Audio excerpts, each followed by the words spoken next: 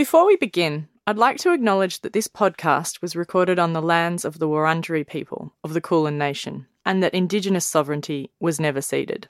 I pay my respects to elders and custodians past, present and emerging, and to those of the lands that this podcast reaches. As I embark on this process of speaking and listening, I'm doing so in the home of one of the longest continuous cultures of oral storytelling on the planet.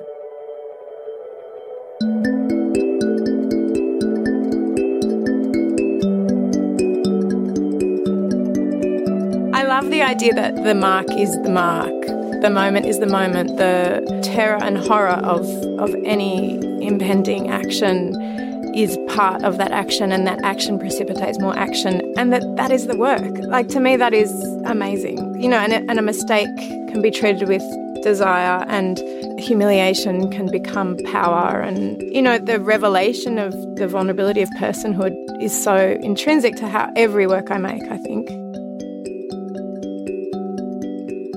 Hi, I'm Gothe-Snape, and this is A World of One's Own, a series of conversations with women and non-binary artists I respect and admire.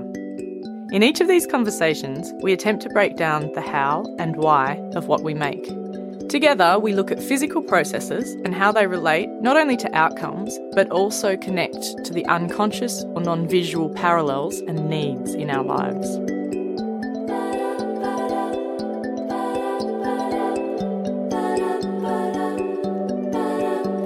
Today, I'm speaking with Agatha Gothe-Snape. Hailing from Sydney, Agatha is kind of a word magician. She's also a mother and has recently found herself as a reluctant muse. But that doesn't really go far enough to describe the kind of successful, deep thinking practice that Agatha has cultivated and shared over the past 10 or so years. Join me as we delve into Puzzling World with the most curious person I've met all week. We begin the conversation by trying to define Agatha's work. It is always interesting in introducing artists when they come on, and I know that definitely conceptual artist is something you would identify. No, I don't think so at all. But good. Yeah, but you know, I'm happy that it's there as a something. No, rename. Tell me. Well, I don't know. I genuinely don't know. I wouldn't want to interview myself and have to introduce me, because I wouldn't know. And in fact, I don't even know if what my activities do are even, they're so variable, and I feel like it's a little bit like you have a lot of different activities. Yep. You do. And, a lot.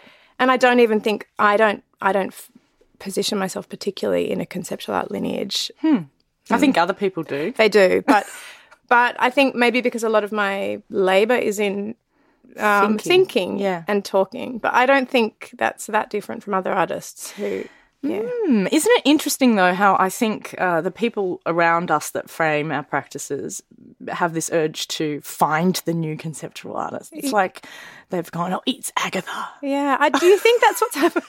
I don't know. I really I was thinking about this the other day, because I don't even think, for someone that kind of grew up around art, and by the time I was at uni, most of my friends were performers or artists, but I have to say I'm not a kind of virtuosic researcher or connoisseur of art. I'm so glad to hear that. and sometimes I'm horrified when I notice my strategies have been carried out 60 years previously by some major canonical artist. You know, that's how my blindness is quite prolific. But in some ways, that's a lovely thing as well, because if you knew about all of those works, you wouldn't do it. Yeah. So, and I don't want to undersell myself, because I you know, let's be honest, you know a bit. I do know a bit, but I think I didn't come to my practice through. I came to it through trial and error and kind of clumsiness, not through any particular consciousness of a particular historical lineage, like conceptualism or kind of any genre. You worked your way to this point through trying things out. Yeah, and seeing what makes sense. I think it's a lot. The reason the conceptual thing is there is because I try my hardest to really follow a series of decisions and take away anything extraneous. So, and I'm very conscious of trying not to produce objects and visual litter. Yeah, no, that's really good. and that's really interesting. I think it's, so I really try and take things away. So it ends up looking quite reduced or quite minimal or being being process based. But and that ticks a lot of the boxes. It does. Of what people envisage in their head when they Yeah. So, and the other thing I was thinking about is, I mean, not many people can add muse to the end of their introduction. I know, very reluctant muse. I was going to ask you about that. Does it feel weird? Because traditionally we think of women who are muses. I do. I shouldn't say we, but I traditionally think of muses throughout art history as someone, I feel sorry for them often, but I don't feel sorry for you. Yeah. So how was that process for you? Oh, for people who don't know, you can say you were the subject of an Archibald winning entry. We should say that? Yeah. So I don't think there's nothing that necessarily said that I'm his muse. He is my partner, Mitch. I was his subject. I was. And I kind of I clearly have a lot of confused feelings about it, but I saw it as an interesting experiment and a kind of, and it was framed in so many ways as it hits apprehension by kind of the wider eye and culture. And so, this idea of the muse or the wife. Yeah, I was like, I'm not a wife. No. But I think the thing is, and I think, it's nice about art because the painting is, I think it's a really good painting because it captures something really, it captures something of that reluctance or that recalcitrance or some part of me that is holding back but also still fully in a mode of play with him. And, That's a really interesting painting. I was immediately drawn to it because it looks so complicated and yet so simple at the same time. Yeah, and my eyes in it are really, you can see my kind of doubt and hesitation and a slight sense of aversion, but also a sense of like, I don't know, I see it and I mean, I've said this before, but I can see my mother and grandmother looking back at me. So I think my partner must have captured something of me that's quite intimate.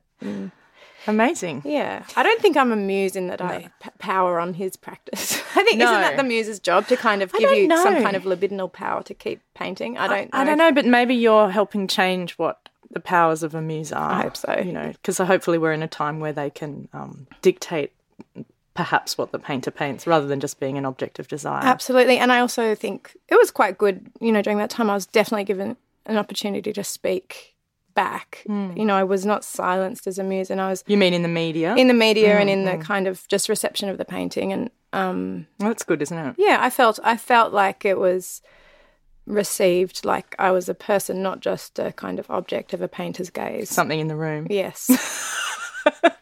No, that's really, I think that's really encouraging, and I think the criticism of it was just people basically being silly as per usual. Or just not understanding, and so, that's how it is. But let's talk about your work.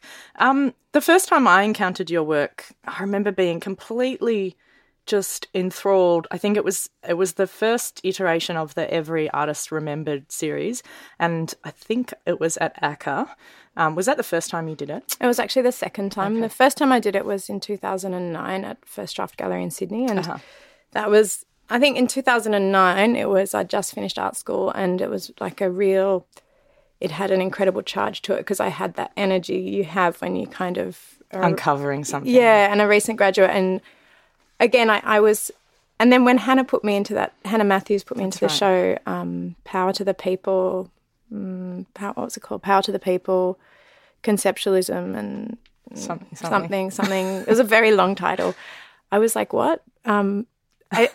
Really? Like I genuinely couldn't understand what my work was doing in that context. Really? Yeah, that's what I'm saying. Sometimes for a quite relatively intelligent person, I seem to have incredible blind spots.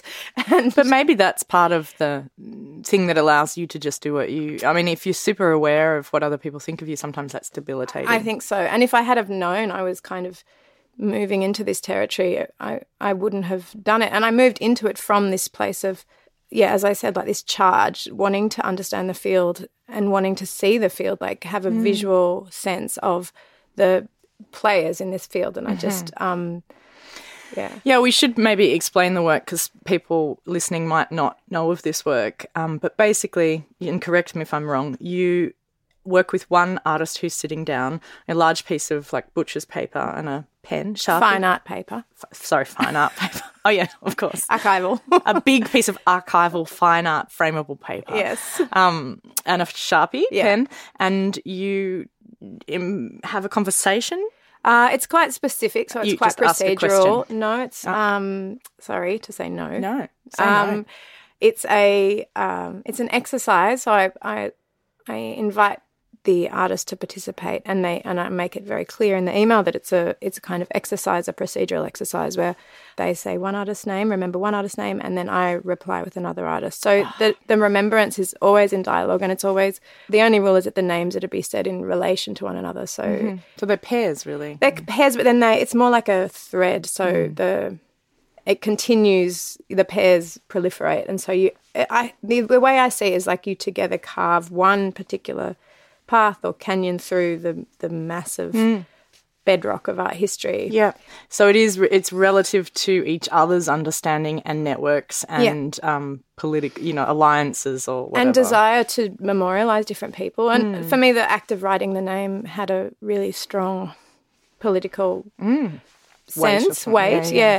And I think that's amazing. Like when you actually reduce history to the act of historicising to just the simple act of writing a name, naming someone. But also, I think the thing that struck me was just that canonisation of artists often happens from it's created by non-artists often. So what it does is empowers two artists to actually have a say in who those names are that are remembered, which in history or throughout history we haven't really had that say. Yeah, and it came out of a lot of frustration about that as well. I think I don't know, like I wanted, of course there's that, especially, it was so powerful to do it with amazing female artists that I just have so much respect for, and map these histories that would otherwise not have been recorded in any way, like similar to your project, this project, and to circumnavigate any kind of gatekeeper. That's right. But ironically, I'm in the privileged position of being allowed to do it at First Draft first, and then at ACCA, like to have that huge venue. But I don't think you should,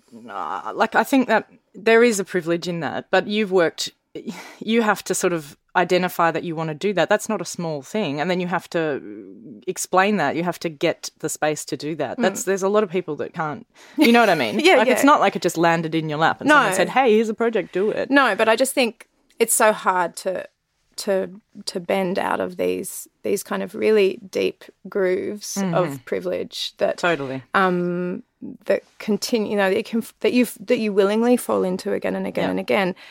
This work was always an attempt to kind of get out of it, but I do have to acknowledge that certain there's always exclusion.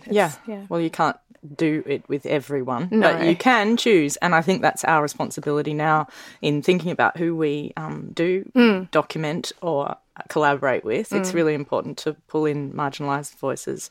I definitely think about that all the time as well. But one of the things with that project that the more I looked at it and how it's evolved through to, you did it recently at Frieze in London, and there's been many iterations since. But that idea of memory and even someone else's memory as a material, I think is just fascinating. I think I always had this sense that I think because I'd come through performance training and a lot of the work I'd done was in kind of embodiment, and when I studied performance studies from a more theoretical perspective, there was a lot of focus on like the body becoming the thing it does. So the body fitting into its field or its world like a hand fits into a glove, and the incorporation of all this information into the body. And having worked as well with dancers and performers and seeing all that embodied knowledge, and I think I always have this thing like the museum is the body. Like if we could access all the experience in our bodies, that is the most complex museum of art, and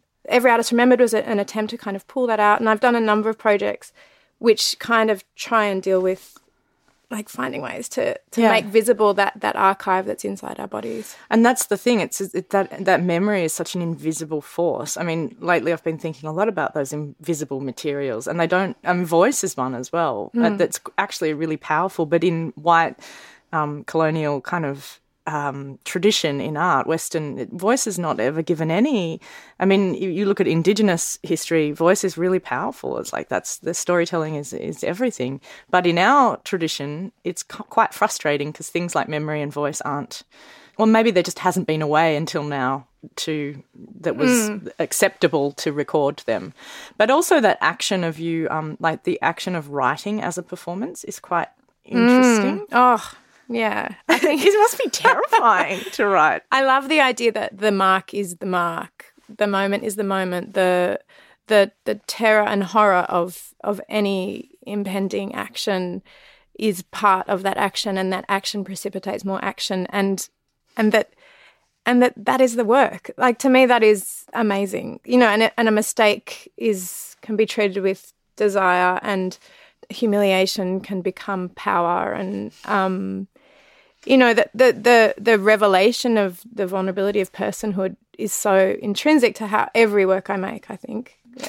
And those little mistakes, I mean, you can't help but your eye gets drawn to them where something's been crossed out. Like either you sort of then think about that situation where someone said, actually, no, it's not spelled like that, and you sort of scribble it out. Times. Yeah, but it's so great. Like it makes it much more real. Otherwise, maybe in the future you could look at these documents and think, well, without the story of knowing how it happened, someone might have just written them out.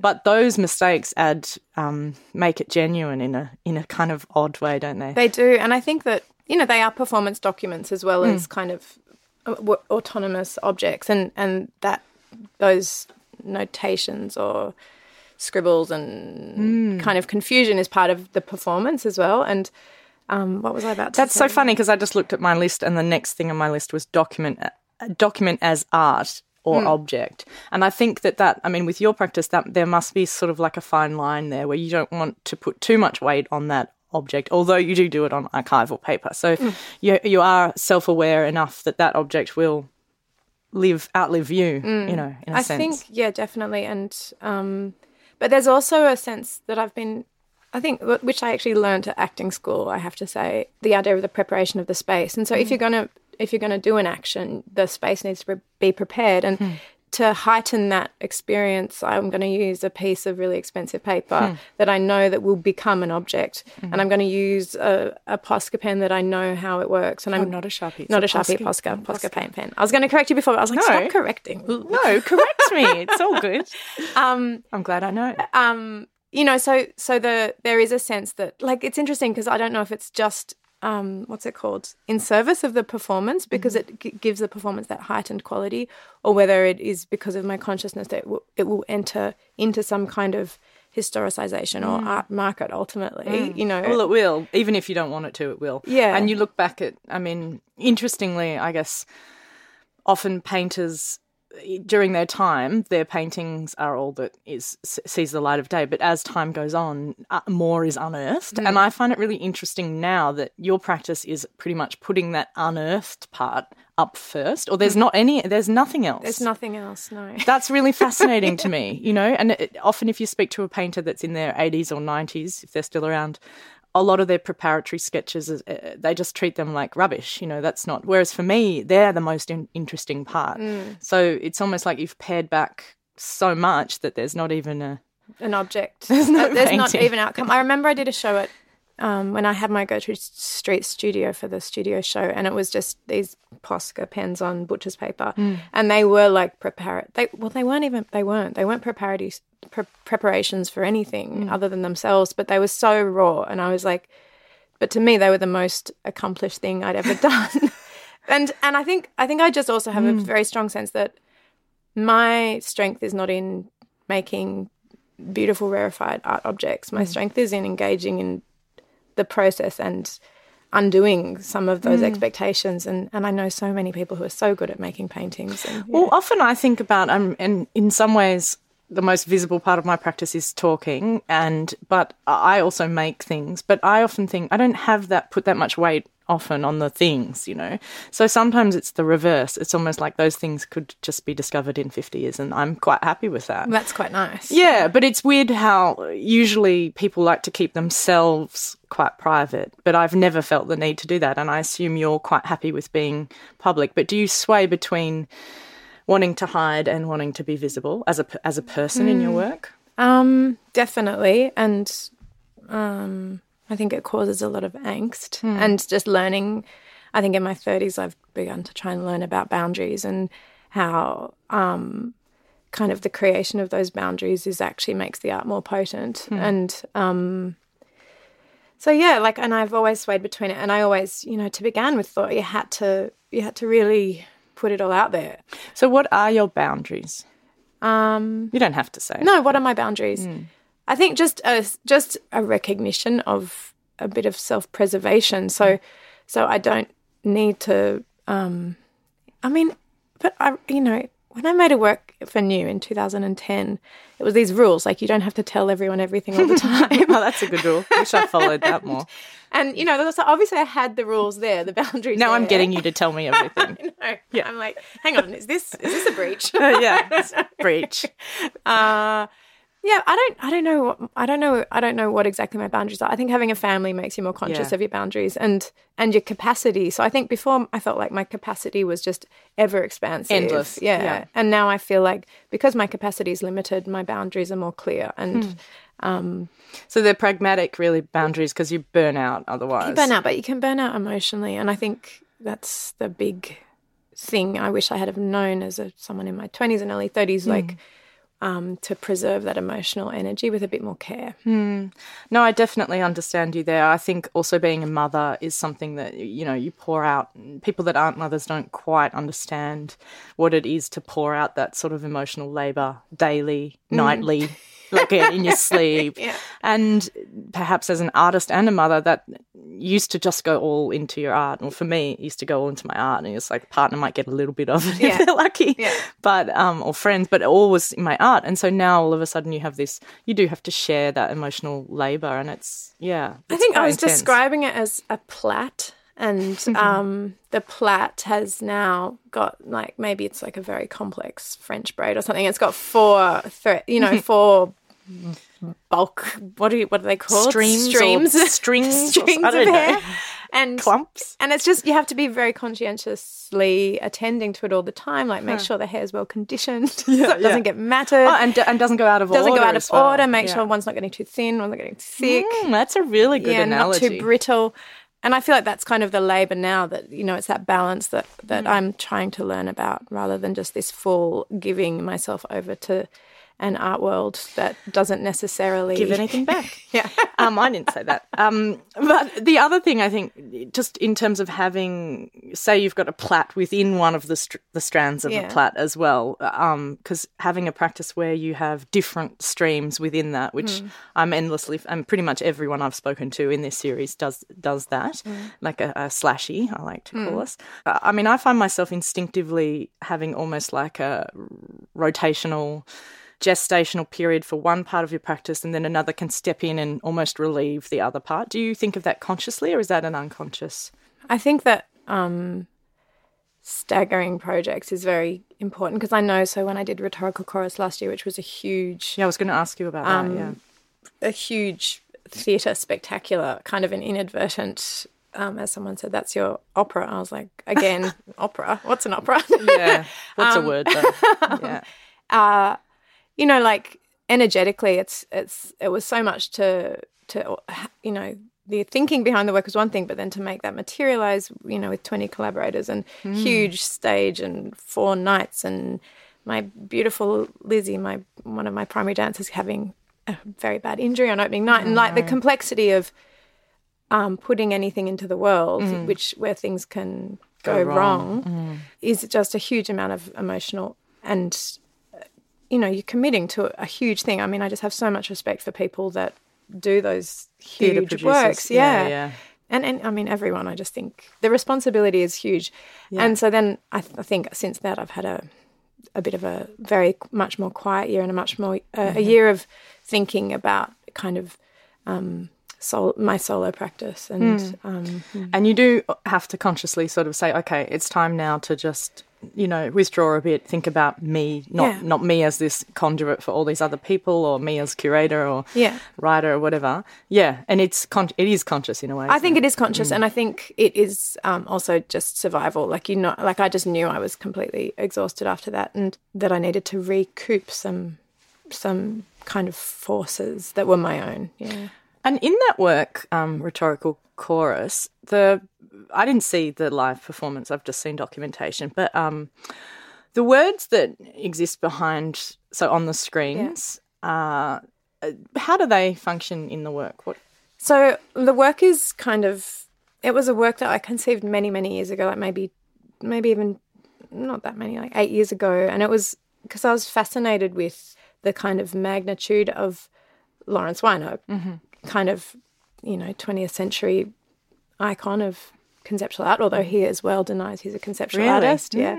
And he was very clearly very influential to me, and but still has a huge currency in the international art world and longevity and there's something so potent about him, and I was curious to kind of begin to do a surgical analysis, or like some kind of analysis of that potency, like how can I get to the bottom of this or dissolve it, or why is it so strong? Why is it so strong? Why am I so drawn to this? What's this gravity?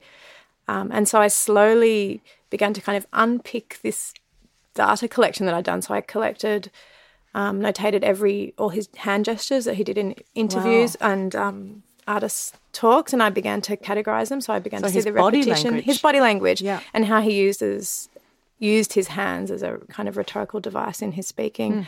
I notated his stutters and murmurs and half-formed thoughts in talks to kind of get a sense of the moments of doubt in his kind of oration, and to understand, where the space was in his kind of rhetoric. And that was always so convincing to me. And this is an example of collaboration. Like, I was working with so many people. Mitch Cumming, who is an amazing artist, he helped me because I'd just had a baby at this time as well, and he helped me as a research assistant notate every Lawrence Weiner work ever made and put them into a kind of Excel spreadsheet so we can search them by date. Seems almost absurd putting that into a spreadsheet, though. The whole thing was quite absurd, and often it was going further, and it was so absurd. It was kind of pataphysical, like it was going further and further from any kind of clean conceptualism that I kind of had envisaged. Doesn't that just feel a bit like a freight train kind of? It was a freight train, but I was like, I just have to stay on it, and then it kept getting more opportunities, and we had more people jumping on board. Yeah, more people jumping on board, and I was like, what? This is just getting out of control. But what it became was something so far from Lawrence Weiner, and and he became an emblem for a certain sort of male 20th century artist. Amused, but also someone that I could. A figure that became emblematic of something else, and then so the work became about a kind of line of flight away from him, and with so many people involved, and an incredible chorus of singers, and Brooke Stamp and Lizzie Thompson as dancers, and Brian Fodder as the prologue. I'm just doing like a list of things. Joan LaBarbera as the epilogue, but like but it's hard because they're equally important. Megan Clune as the incredible music director and composer. they're equally important. Yeah, as you as the sort of auteur. Those people, without them, it doesn't exist, right? So it's a microcosm or. Yeah, and I it's so important to acknowledge the many people that made that work possible, and it does. I mean, to me. So the question you asked about what was the text behind the work, it was fragments, these kind of ums and ah fragments quoted from Lawrence Weiner. But when I inserted them into this kind of very elaborate field of action I'd constructed, it became this beautiful dialogue with the dancers, with the prologue. And so in a sense it was a huge collage, like I'd collage. I was going to say, it's kind of like together. An abstract illustration of his gaps or something. Yeah, and his... I'm not talking about it that well today, but no, it's great. It was a pretty. I'd say it was quite like a bit of a wild work. And did people want to call that theatre. What do people call it? Apart from the person. Well, I that said wanted it's like people opera. to watch it like it was visual art. Yeah. And I think it's really hard to watch something like it's visual art when you walk into a theatre and it goes black and then there's action that slowly unfolds. You have all the tropes of theatre, which I was really interested in borrowing, and I didn't know how far to take it. I mean, just the complexity of all the palette that was available to me, which I'm so used to pulling away all the palette, and then suddenly I had time and space and people, performers, lighting, sound, kind of conventions, it became so dense. So the interpretation of it, I think, kind of got a bit lost. The analysis interpretation, like the audience's response, how can they watch it as visual art if it's, and I don't know if that's a failure of the work, but I think it is like maybe a limit. Like, how do we watch something that we don't know how to watch? But also, do you think it's because, words are problematic. The written word or the typed word is problematic in itself because we have this long-standing history of that being literature or being instructional or whatever. But then the word as a material in the world on stage with a body, it's like, that's a really good way to fuck with people. Like, I think that confused people, but then the words disappeared and the language began splintering and kind of shredding itself and confounding itself, and the gesture became primary, and but then ultimately the singers and dancers became primary. Just the sound, non-linguistic sounding and physicalization became primary. So the work was really about this trajectory out of the word.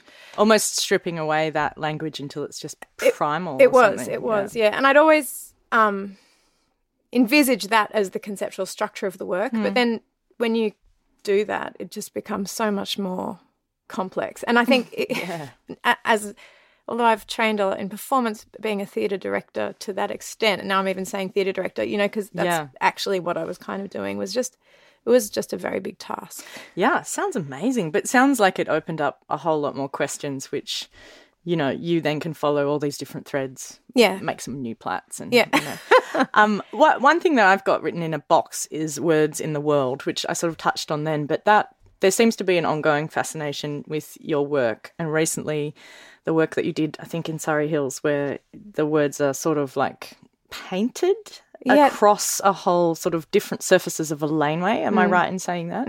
But also a work that struck me when I saw it at the Biennale in Cockatoo Island in 2016, the physical doorways three ways, or physical doorway three ways. That work I was just so fascinated in and spent so much time sort of thinking about, but not really knowing what I was thinking about.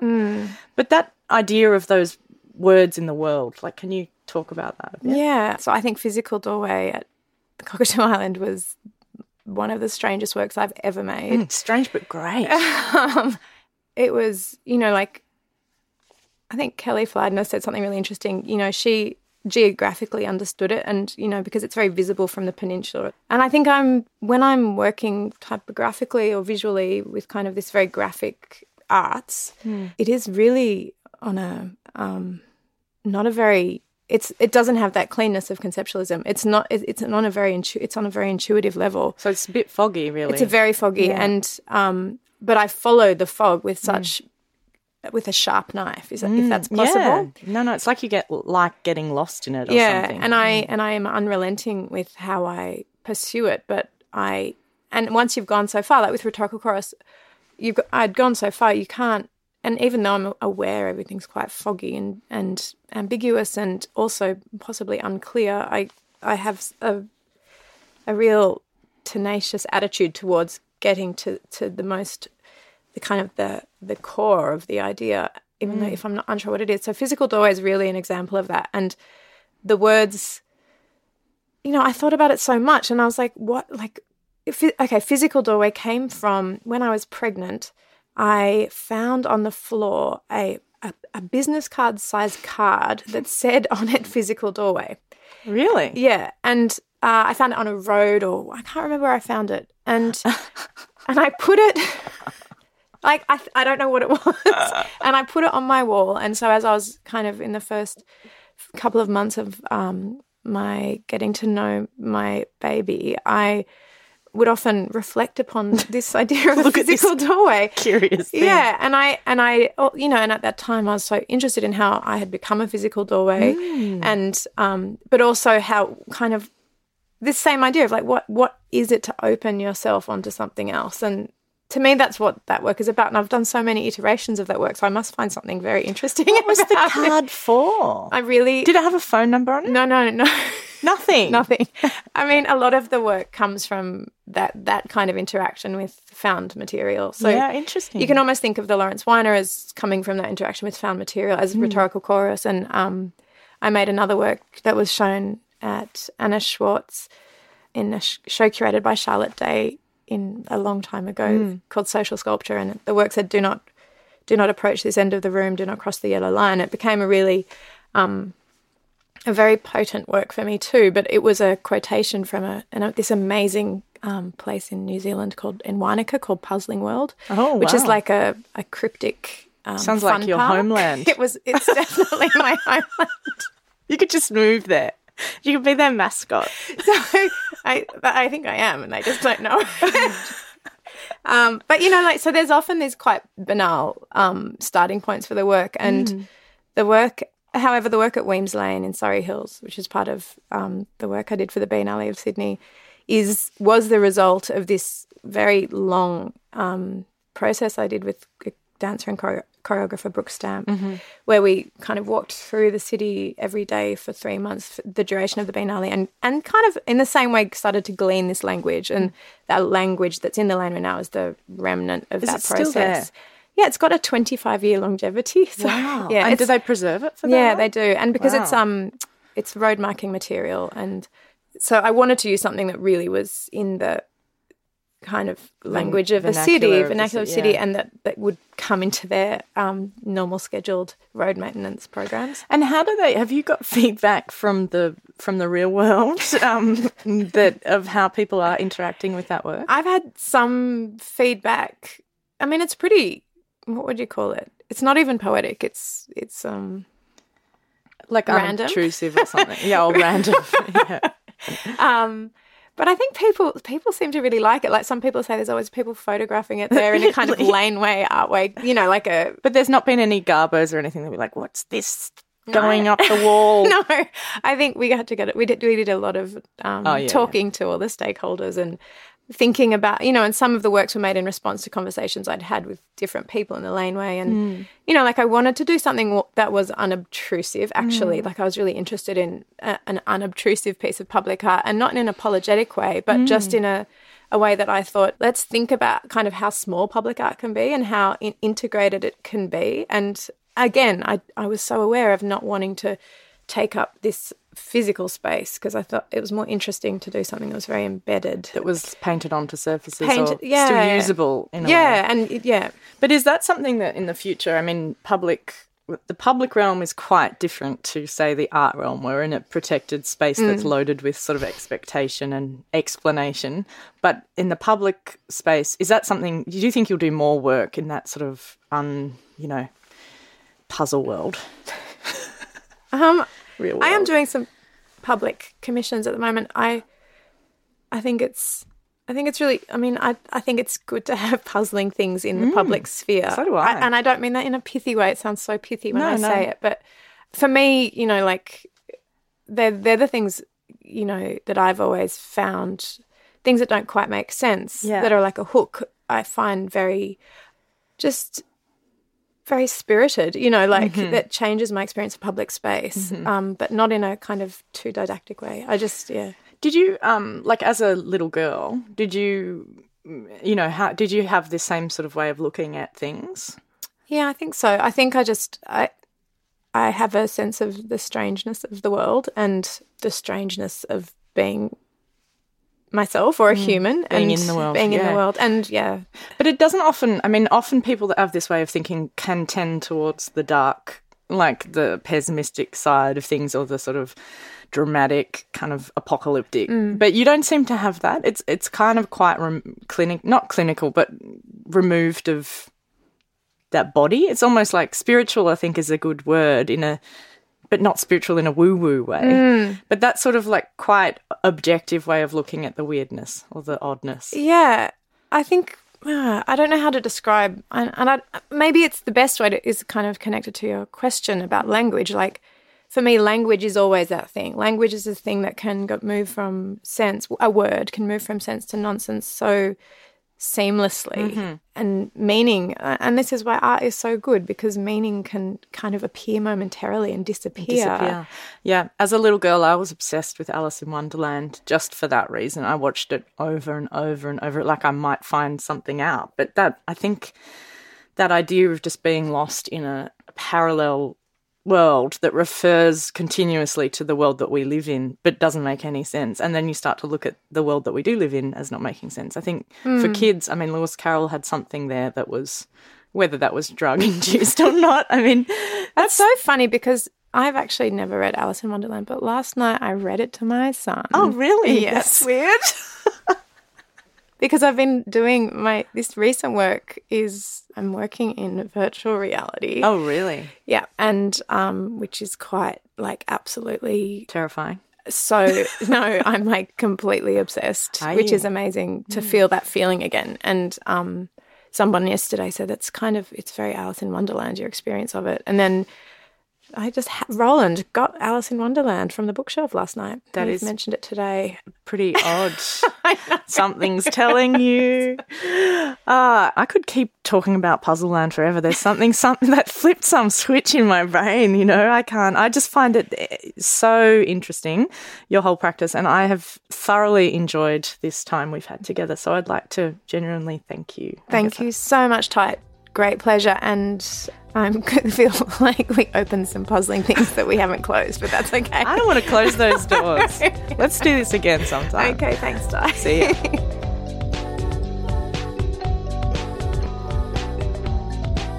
I really was reminded of Alice when I spoke to Agatha. What an energetic, careful curiosity she has. I love the way that she says that she genuinely doesn't know what she is.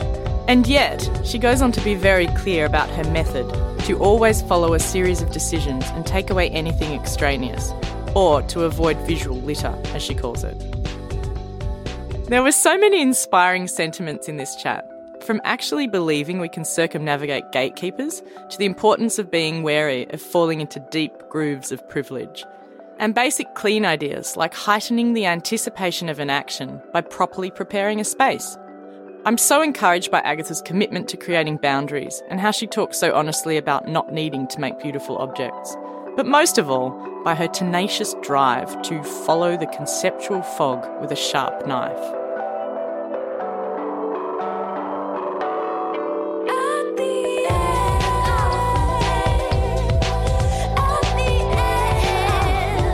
This conversation was hosted by me, Gothe-Snape.